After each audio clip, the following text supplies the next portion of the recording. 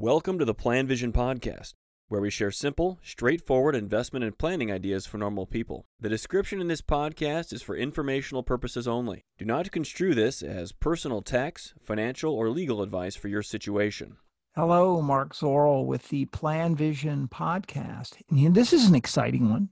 Relationships and money. Here we go. That's a lot of fun, isn't it? I've had just so many circumstances where I've been able to encounter clients and people and how they respond to money and how it can be so different, man. Money can just be weird among family members and friends, can it? Ugh, it can be so awkward. I mean, you just start with couples. I mean, it's not a cliche to say that money can really create damage in relationships between couples. I mean, if they don't agree on money and they can't get past some of these issues, they have different expectations. If their aspirations financially change over time, that can create damage. It can create scars in relationships that will really affect the quality of those relationships. And of course, throughout many of our lifetimes, we go through financial successes and financial setbacks. And maybe one of the partners just handles those things differently. It can create so much tension in couples. In my relationship with my spouse, kind of interesting. I'm very much of a instinct buyer when it comes to things. I don't really need to shop around that much. Seems like a good thing to me. I trust my instincts when it comes to that. I wouldn't say that I'm impulsive. I don't do a lot of impulsive buys necessarily. I might have done a few of them over the years. But on the other hand, with my wife, she's got to have, like 7 items on the spreadsheet and 4 different companies to look at and call them back and forth. Man, she does a great job of that. When we were interviewing painters, she had them, down. She had to submit them a questionnaire that she went over with these painters. So, so very different. That's not a part of our relationship that, creates too much tension, but it's just a different way of going about looking at money and how you spend money. Just had a situation with 2 clients, both discussing circumstances with their families.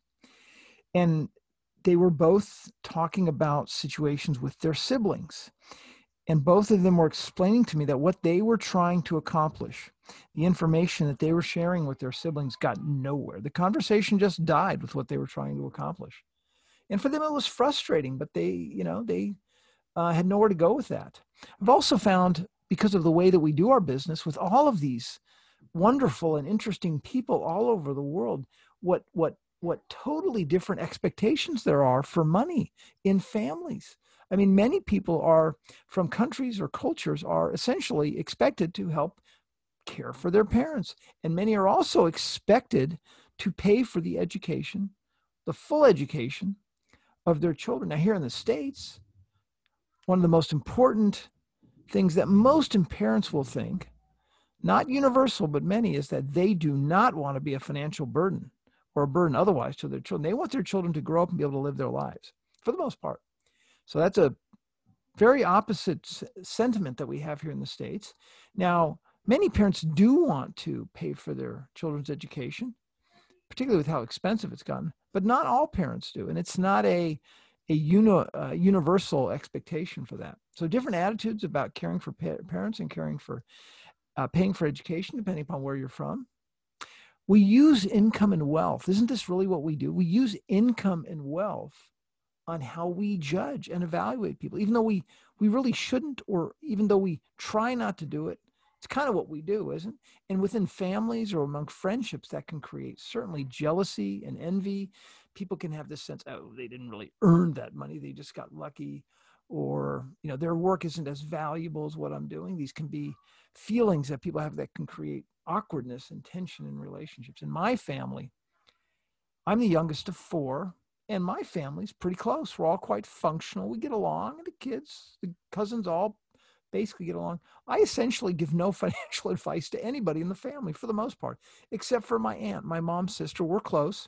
And she's reached out to me for guidance.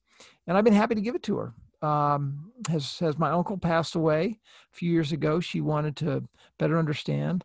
And was okay with the local advisor at the bank, but I gave her some different opinions on things. But she's really the only one that we spent any meaningful time going over, and we spent a fair amount of time. Oh my gosh, with my brother, we talk a little bit about it. With my oldest sister, just a few conversations, but we just don't go there in my family. So it can be such an awkward thing for people to go into this area. And I guess my comment would be what I've learned in this is that there is no way that I want to fall in the trap of assuming that I think other people, or that I expect people to think the way that I do when it comes to money. People have different approaches to it based upon their values, how they were raised, how their thinking has changed or learned and evolved over time. And it may be very different than what my expectations are. So I would try not to bring any assumptions when you talk to your family or friends about where they're coming from when it comes to money. Otherwise, it can create some tension and some tough situations. Thank you for listening to the Plan Vision Podcast. Let us know if you have any questions or comments on the topics covered.